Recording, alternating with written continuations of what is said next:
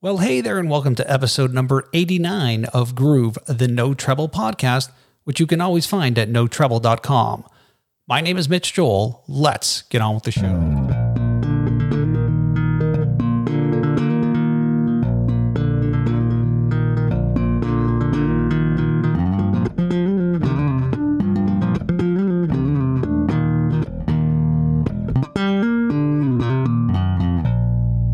So who are you and what do you do? Okay, so I'm Pete Travis, and I am the bass player with Marillion. So great to connect, Pete. Yeah, it's great. And you're in Montreal, I hear.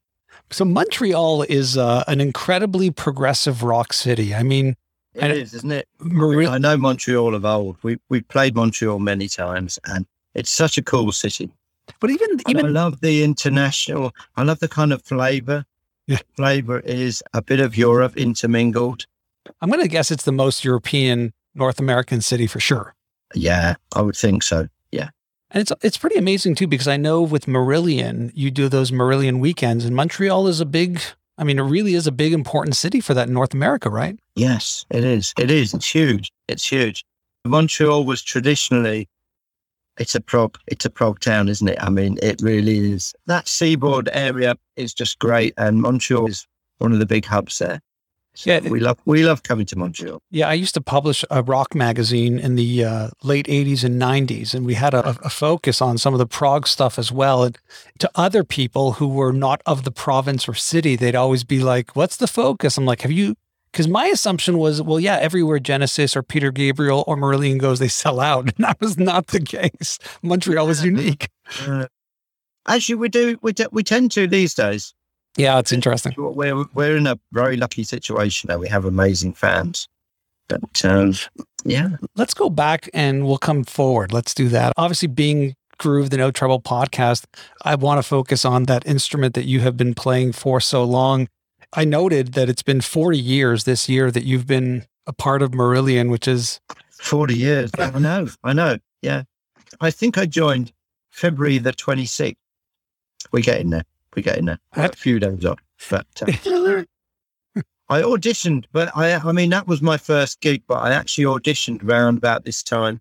I went to a house. I still live in the town where that audition took place. I live in Aylesbury, and the whole thing was started in Aylesbury. How do you reflect on 40 years? That's a long period of time to do anything, let alone be in a band. The first few years we signed to EMI, and that was amazing. And then you realize that that's just the start. Signing a record deal is just the start. And then the hard work happened, and then we had the success, and we were flown around the world a few times. And, but it was just work. Then, we sort of parted company with EMI after, I don't know, about 15 years, I guess. We were signed to EMI as a band. And then we had a few lean years, and then we spent a bit of time trying to work out how we could work within the music industry and still be a part of it. We signed a few indie deals, and it didn't really work out that well, because as soon as they've made their money back, the book closes. And it's like, but we're still, this album's only 6 months old. Come on, we've got plans. And they're like, no, we probably need another album if you want to do that. And it's like, so then the internet started to take off, and we thought, actually, this is what we need to do. So we instigated that prior on our last album we did with Castle Communications. We called it Marillion.com. I remember, yeah. And one of the things the record label agreed to us having a gatefold and having a bonus disc, which people could write in for. There was a reply card that we put in it. And the other thing we did was we asked people to take photographs of themselves to be part of the front cover.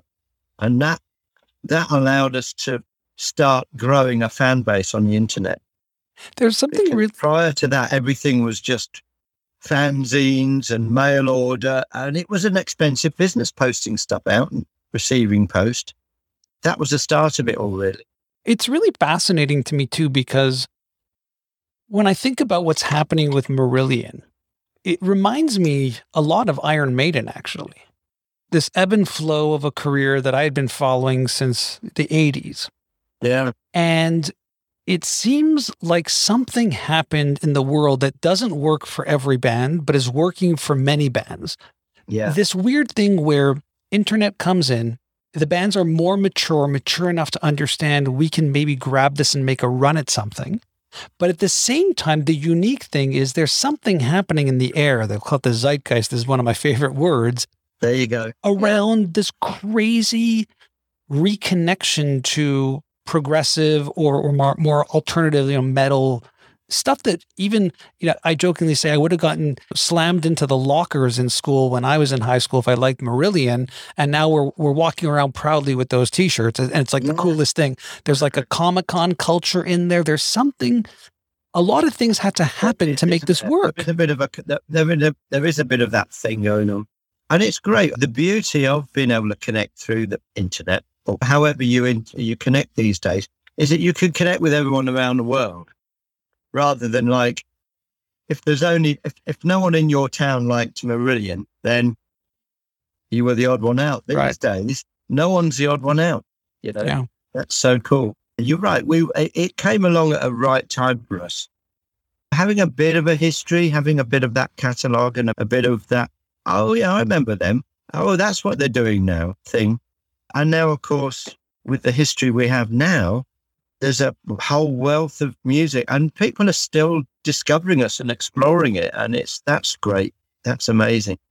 Let's go back and talk a little bit about when you first discovered the bass. What I do know are things like this, that originally really it was a piano, that you were around 7 years old when there was a guitar. Bass came a little bit later because your buddy was also a guitar player and played the bass. Yeah, my best friend, Robin, actually, who's just about to go, he's going on tour with Howard Jones. He's still a guitarist. Oh, great. We both made it. We wanted to make it in our high school band, but we didn't. And then we both kind of had to go our separate ways, but we both became professional musicians. It's amazing. That Howard Jones Live Across America, the acoustic album that he did. Yeah. That I think it completely changed his career. I mean, he was really known for the big hair 80s. Yeah. Big shoulder pads. But that album established that those songs were really something. Yeah. Amazing story. And that band, it's so cool because you've got my mate Robin on guitar and you've got Nick Beggs as well from Kajagoogoo fame. But also he's played with Steve Wilson and Steve Hackett. He's been dipping in and out of all kinds of stuff and he's a serious musician. So he plays at stick as well. Amazing. Oh, this thing's great. So your friend convinces you or you decide because he plays better that you're going to play the bass. I know your dad was a big fan of jazz. How do you breach the conversation of, I got to go buy a bass? Because you're not of age where it's like you have this disposable income and a job and you're going to play this. You're a kid. Disposable income. I already had an electric guitar and I'd already traded that up for a slightly better one. I can't remember what the first one was called, but the second one was a Vox. It was a Vox kind of strapped copy, and I wish I'd kept it because it would be worth a fortune now. It was like a 1957 Vox or something. And it's like, I'll get rid of that and I'll buy a bass because that's what I need. So I bought this bass. Originally, because we were just a garage band, we were like 14, 15 years old. And we were learning our trade, learning how to play other people's songs. So we were listening to Borkwind and stuff, and it's like, oh yeah. And I'd been a huge fan of McCartney. And with my dad's big band jazz that I'd listen, I understood walking bass and McCartney was, oh, that's cool. And so I started off just playing the bass on the last two, turned all the treble off on my guitar and started playing bass runs on my guitar. And then eventually I bought a bass and realized I needed a bass amp then. And it's just, you know what it's like when you're in music, it's never ending. Strings, picks, valves for your amplifier. But back then, it's always needed money. But back then, it wasn't like it was everywhere, the electric bass. They weren't so easy to find back then. When was that? That was the early 70s. Oh, so it was better than, okay. So it was a bit later. Yeah. Okay. Yeah. It was about 74, 75 when I first bought a bass. When did would have been Oh, wait a minute. I was a bit younger, wasn't I? I know. It would have been 71, 72. When did you fall in love with it? Did you know right away? I guess I just thought, you know what? This is a cool instrument. Because I realized early on that I could move around and change what's going on melodically. With the piano, we had a piano in the house. Both myself and my friend, Robin, were pretty good at understanding the basics of music. We both played clarinet as well. And he had a saxophone, I had a clarinet. So we both understood music quite well. It's just that we wanted to be in the band. I'd wanted to be in the band since I saw the Beatles at Shea Stadium when I was like 6 years old. Right. It's like, that looks like fun. I want to do that. Have you had a chance to watch either the Rick Rubin documentary or the famed Jackson one? Have you spent time with those? No. You haven't seen either of those the Beatle documentary on Disney Plus with Peter Jackson? Oh, what the Let It Be? Yeah. No, sorry. Yes. Is it? No, it's not called Let It Be. Is that what it's called? No, it's Get Back. Get Back. Yeah. Get Back. Yeah, they are incredible, aren't they? I saw the original in the cinema and it was very dark, and the whole premise was the band weren't getting up and they were clearly going to split up. Right. And then you see them on a daily basis. They'd be messing around and having fun, goofing around. And John playing the 6-string bass. A lot. Yeah. More. Sometimes because McCartney was like, oh yeah, I've got this song on piano, or I've got this little thing on guitar, He was the mover of that. In the documentary 3-2-1 McCartney, there's some great stuff in there also where they're breaking down the bass tracks. Yes, I have seen that. Sorry, I saw that as well. I mean, there was some stuff in there where I didn't even think that was a bass. It sounded like another instrument. It was so interesting to watch them break down just the bass, which, again, how often do people like you and I who love the instrument have a documentary where they, usually the bass is like, whatever, it's somewhere in the background, but here they brought it out and it was surprising. It is cool. It's so amazing to see. I was a huge fan. I've still got all the albums on mono versions of the albums I originally bought, or my parents originally bought for me. Right. Because I was mad about music, and luckily my dad was mad about music, just a different kind. But he was kind of just, he understood, what I was going through. It's like, this is a passion. And so he was happy to help feed that. Your parents are listening to things like Oscar Peterson, which again, hat tip to Montreal, which is great. All sorts of things. I mean, Matt Monro, and I remember we used to watch stuff like the Andy Williams show with the Osmonds on for the first time the Osmonds were ever on television. And like Soul Train when that came over on telly occasionally. My sister was 4 years older than me as well. So like I got introduced to popular culture and modern music earlier than a lot of my kind of peers, because she was listening to stuff. And of course, girls usually have boyfriends that are a couple of years older than them. So you're getting introduced to even older stuff as well, the underground and all of that kind of stuff. And that. Can you tell me a bit about where progressive music comes from? Because now when you talk about that, I get it in terms of that music. There was probably some psychedelic stuff happening then, some Led Zeppelin type heavier rock happening, but something happens, whether it's early Genesis or others, or Yes, that really bring it. So what was happening in your world? You're like, well, this is the path. There was a few things that happened all at the same time, really. Strangely enough, one of the bands that isn't mentioned a lot, but really was quite an influence, I think, was the Moody Blues. Okay. The Moody Blues had, and Procol Harum as well, Procol Harum's first album, and the Moody Blues, they had Mellotrons and stuff, because I think it was on the Court of the Crimson King, they borrowed a Mellotron off Moody Blues to get the string sounds for one of the tracks. There was psychedelic music. There was a lot of odd music going on. For sure. And some of it great, some of it not so great. People like Captain Beefheart as well. Lots of different amalgamations. And there was a time when anything went, and record companies would sign anything because they had no idea what the kids were listening to or taking. So like the bosses at the record companies just got young kids in and said, well, you know what's going on out there. You signed some bands. So they did. They signed whatever they thought was cool. And in amongst all of that, there came a few little patterns of things. Kind of folk got developed. There was an interesting path because folk music got rediscovered in the very early 60s because there was a composer who went out in search of old English folk tunes because there didn't seem to be any written down. So he wanted to notate them. And he wrote a book about all these folk tunes. And there was a kind of a broadcast, a BBC broadcast about all this folk. And that instigated a lot of bands like Quintessence and who else? Fairport Convention and people like that. So there was a folk thing going on.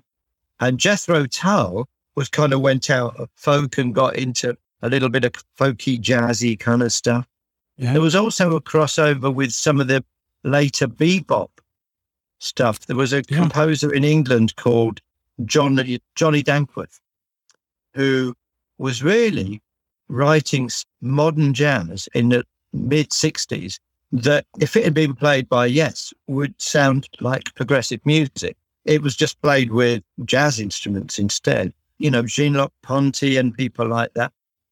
There was a whole kind of lots of slightly different things going on, but all moving in the same kind of direction. How much was the fact that things were becoming more and more electric or more and more complex in a studio in terms of technology? How much was that playing into what became things like Marillion? Yeah. One of the things you find out as well from the Get Back documentary is how they were instigators of developing studio techniques. The flanger was born out of John Lennon asking somebody to find a way to make his guitar sound different. Right. And double tracking, all of those kind of techniques where they got fed up of having to double sync everything. They wanted somebody to just, and of course, the Abbey Road, EMI, had all these technicians, like the BBC did as well. It was funny, though. Would just make stuff. They just design stuff. It was funny, though, too, to watch George Martin seem a bit out of element and how they were like moving speakers or asking for, and there were moments where they're frustrated, like they didn't have access to certain technology. And you're like, this is the Beatles. How is this even possible? And you really realize the limitations of the time. Yeah, massively. It's amazing. And I remember, even when we were recording in the 80s, I remember moving from 24 track to 48 track. Yeah. It was an impossible thing. And the poor old, you'd finish a session. Sometimes you'd finish a session at 1 in the morning or 2 in the morning because the producer wanted to get to a particular point in the recording process because you were running out of time usually. And then the poor old engineer and the tape op would have to be in at 10 o'clock the next morning to line up the tape heads. They had to physically make sure that all of the tape heads were in line so that there was no phasing or flanging or anything. Crazy. In the early 80s, you joined the band in 1982. We talked about 40 years. I know many people have, if they're fans of the band like I am, have anchors of Marillion. And for me, fortuitous for when I was just genetically born in the lottery, 1985 hits and this album Misplaced Childhood comes along, and Kaylee, and I'm living, like we said, in Montreal, where there's already been a push in terms of the Genesises and Peter Gabriel's. And yes, you might as well have had a line drive hit right to my chest when that Rush is happening already here for someone like me. And that album just changes the world. And you're sitting there in probably having joined the band a couple years earlier. Yeah. And suddenly you're on a rocket ship. You're not on a tour bus. I remember the single going up the charts, and we were on tour at the time. And every Wednesday we'd get the midweek chart position, and they'd say, "What's it doing?" And they'd say, "Oh, it's doing really, really well this week." "Oh, well, it'll dip before the weekend." We got them a bit blasé about it. And every Wednesday and every Sunday when the charts were actually out, there'd be like somebody had come in with bottles of champagne and like, guys, you're now your number, because it started out at like your number 40 odd, and then you're in the top 40. And then it's like, now, guys, you're in the top 30, and then you're in the 20s, and then you're going up in the 16s and stuff. And it's like, you're in the top 10. It's like, and then eventually we just kept going the charts. And it's like, this is unbelievable. But then I came off tour the week after all of that, I think, or 2 or 3 weeks after, I came back off tour and I was shopping in my local supermarket. It's like nothing had changed. It's like, it was like the day, I've dreamt my whole life about signing a record deal. And the day I signed it, I signed a piece of paper, walked out and got the train home. It's like, well, this is supposed to feel better than this. I know what, and the same thing, I'm walking around my local supermarket thinking, I've had a massive hit in the charts, and surely something's supposed to have happened, But yeah, no, it doesn't. Life goes on. But does at one point it has to hit you? Well, obviously, no. Okay. What does happen, of course, is that the powers that be, you suddenly meet people you didn't even know existed in the record company structure. Somebody will fly in from America to shake your hand. And then we got introduced to somebody from the parent company. We didn't even know EMI was owned by another company. But some guy from, I think it was Thorn, which was the parent company of EMI at the time, flew in just to thank us. And that basically means we'd made them a ton of money. And they'd graciously let us pay off our advance. At the time, Fish was the lead singer, for those who don't know or know their history. And now Steve Hogarth, and again, two phenomenal performers and artists and creative people. Really? Well, aren't we lucky to have had both, actually? Yeah, it's really staggering to think about. When Fish is interviewed, I haven't had a chance to interview him since a long time.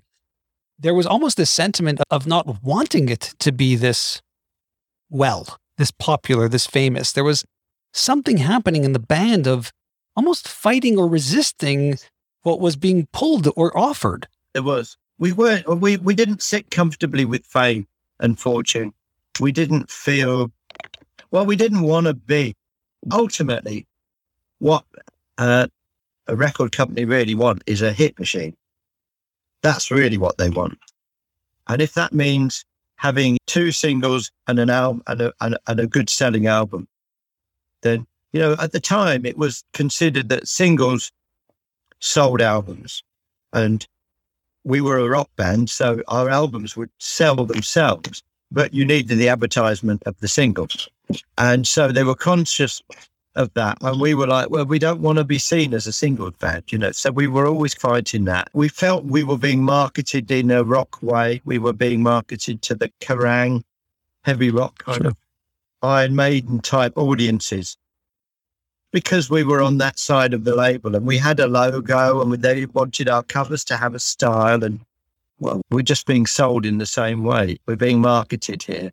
How do you reflect on it now? Because you look back and putting aside the marketing, if you think about bands like Rush, if you think about bands like Yes, if you think about bands like Iron Maiden, what you're really seeing is bands that weren't just churning out hits. They had the ups and downs, but they built legacy. They built catalog. Yeah, they did. Yeah. All of those bands had the music to back it up, didn't they? But so did you. That's what I'm curious about. And the music, exactly. And the musicianship as well. People aren't stupid. And if people are being sold something, they know whether it's fake or whether it's real. Ultimately, you can advertise as much as you like, and you can wrap things up to be as cool or as hip or as now or as, heavy rock or as whatever as you want. But if it's not the real thing, people know. They've seen through it, particularly the hardcore music fans. They were like, so like with a band like Iron Maiden, you can sense it's the real deal. And I think with Marillion, people could sense that it was the real deal. We cared about what we were doing, and we cared about how we were, doing it. Now, we had the musicianship. We grew as musicians and as writers, as everybody does. It's interesting to me that work ethic, that creativity in terms of really creating music that matters, it never waned. It didn't wane when Fish left. It didn't wane over the years.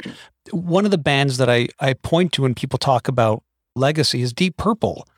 Some of their recent albums, they're not trying to be the 60s or 70s. They're writing them as 60, 70-year-old people who still love to make music. And it feels to me, when I hear things like your 20th studio album that's just coming out now, that you are putting that same energy in, which is very unique and different. We care about what we're doing, like I said. And we've written a lot of music, like you say. We've written 20 albums, and there's a whole catalogue of songs. We don't need... Our fans really want new music. They love it when they think there's new music on the horizon. But it's not something that we feel pressured to do. And we don't have a record company breathing down on eggs. The reason why there was a 6-year wait, I think, was because we weren't comfortable about putting our mindset on, we've got to write another album. So what we did was we messed around with it. We messed around when we were doing other things like the Strings album, or when we were going on tour, because we toured with the Strings album. We did festivals as well. Every time we were in the studio doing something else, we'd spend some time jamming, just goofing around, just having fun with it, not thinking we've got to write some music here because we need a new album. And eventually we got to a stage, Mike, our producer, Mike Hunter, who is the 6th member of the band, in all honesty, he really is. He catalogues everything that we do, and he would chop these things up. I'd put little notes on anything that he thought there was any musical worth in. It'd be like guitar descend, 6/8, quiet piano, nice vocal, or whatever. So we'd get a basic idea of what we would be listening to. And we ended up with folders and folders of ideas. And we thought, you know what, there's some worth in some of these. That we all naturally, the best ideas filtered to the top of that pile. And we all made our own. We had this kind of cloud-based server that we were using. So we all had our own kind of top 100 ideas. And when we felt that we had enough strong ideas, we could think about going back in a studio and working on them and creating something. That's what we did. Talk to me a little bit about Transatlantic. I mean, again, you are a career Marillion person. When people ask you, where is your energy? You always say 100% plus is Marillion, and you'll break through some of, Kino and other opportunities that you've taken on. Yeah, when the timing's right, really. It got a bit messed up this time round, though, because of COVID. Yeah, it sounds like it. Because we had some downtime for about the last 3 years. Transatlantic, annually, the annual conversation has been, are we going to do another album? And does anybody have any time in their calendars? Because Mike is a stupid busy guy, and Neil's pretty busy with all his bands as well. And for people who don't know, we got Mike Portnoy on drums. We've got Neil Morse from Deep Purple, Flying Colours, with Steve Morse from Deep Purple, and Mike Portnoy on drums. And the other member of Transatlantic is Roy Nastolt from the Flower Kings. Great band. The Sea Within. He played on a few Tangent albums. He's a great co-writer, actually, and such an inspirational guitar player. It's a very cool band, and it's very prog. We make no bones about it. We want to sound like everyone's favorite prog band. It's faster, more aggressive, and more notes than you typically will do in a Marillion gig. Yeah, it is. It's a show band, actually. Yeah. It's like the prog version of The Who. Everyone solos all at the same time. It's a very cool thing. It's very melodic as well. We all have a few things in common. We all love the Beatles. We all love Yes and Genesis and classic progressive rock. And we just want to make music that we would like to listen to. And so we went off to Sweden in 2019. Like I said, we all had some downtime. So I said, let's aim for middle to the later 2019. So in September, we headed off to Sweden with the idea of recording an album. we'd all sent round ideas that we'd written, which we always do. And we'd kind of earmarked the ideas we'd all like to work on. And what happened was that we spent all of that time arranging an album. And then the plan was to go back home. Everybody would record remotely. And in 2020, we'd release it and go on tour at some point. But of course, that didn't happen because of the pandemic. So we spent 2020 messing around with it and rearranging it. And I'd constantly said, this is too long. We should cut this. And after about 6 months of messing around with it, Neil came back and said, guys, I've been thinking about this and I think it's too long as well. This is what I propose we do. And he had quite a radical idea about editing it and moving sections around. One or two of the songs featured a bit sooner, and one of my themes only ended up being right at the end. And it ended up being a big theme that was never any part of anything else. So he moved it further back so that it made sense to have it, reoccurring. We like reoccurring themes in Transatlantic. Yeah. And then we couldn't decide because of the problem with having 4 members of a band is that if 2 people like one thing and 2 people like the other, then what do? You're not going to fall out about it. So Mike said, look, let's not even bother about that. Let's just do both. And we were like, can we do that? Are we allowed to do that? He said, well, sure we are. We're allowed to do anything, in a typical Mike fashion. So we discussed that with the record company. He said, well, it's got to be sufficiently different enough. But it was. There was some new music written. We rewrote quite a lot of lyrics and had different melodies as well, so that both versions of the album are sufficiently different. I'm sure a lot of your listeners know about it. Yeah, but I'll tell them anyway. It's fun to hear. Yeah, sure. So that's what we did. And then it's like, well, this is great. I wanted to work on a shorter album, and now I've got 2 bloody albums to work on. So, yeah, and then we started to come out of lockdown in the UK. So then it was like, we're all back in the studio with Marillion. So I quickly finished off what I was doing with Transatlantic and put it to bed. And now I've got both bands going on tour. So what do you do? How do you do this? I know. Well, what I'm doing is I'm doing a Polish convention, a convention in Poland with Marillion. And the day after that convention, so Sunday night is the last show with Marillion. Friday, Saturday, Sunday night, all completely different music. So that's 6 hours of music plus to learn. And then I drive about 3 a.m. I drive to Warsaw and fly to America to rehearse with Transatlantic for 2 shows. So that Transatlantic shows are notoriously long. So that's another 6 hours of music to learn. So I'm busy at the moment learning a lot of music. How are you feeling health-wise? How are you feeling about the fact that you're not... Well, I mean, again, like you're heading towards your mid-60s. You're working very, very hard. How do you feel about how you think about music? We talked a little bit about the bass, but you're a multi-instrumentalist. You love to write. You love to create. You like the studio. You clearly like live. Yeah. How do you deal with all this? I sometimes think, I need a holiday. But I love music. I mean, music is my life, Marillion is my life. Transatlantic is a very cool thing to do. I'm very lucky to be in Transatlantic. I'll tell you a funny story about Transatlantic. So Mike approached me through email. He was years ago, Dream Theatre did a concert in London where they wanted to play some songs by people who had inspired them to form the band. And one of the songs was a song called Easter from Marillion. And so Steve Hogarth and Steve Rothery went along to perform with them.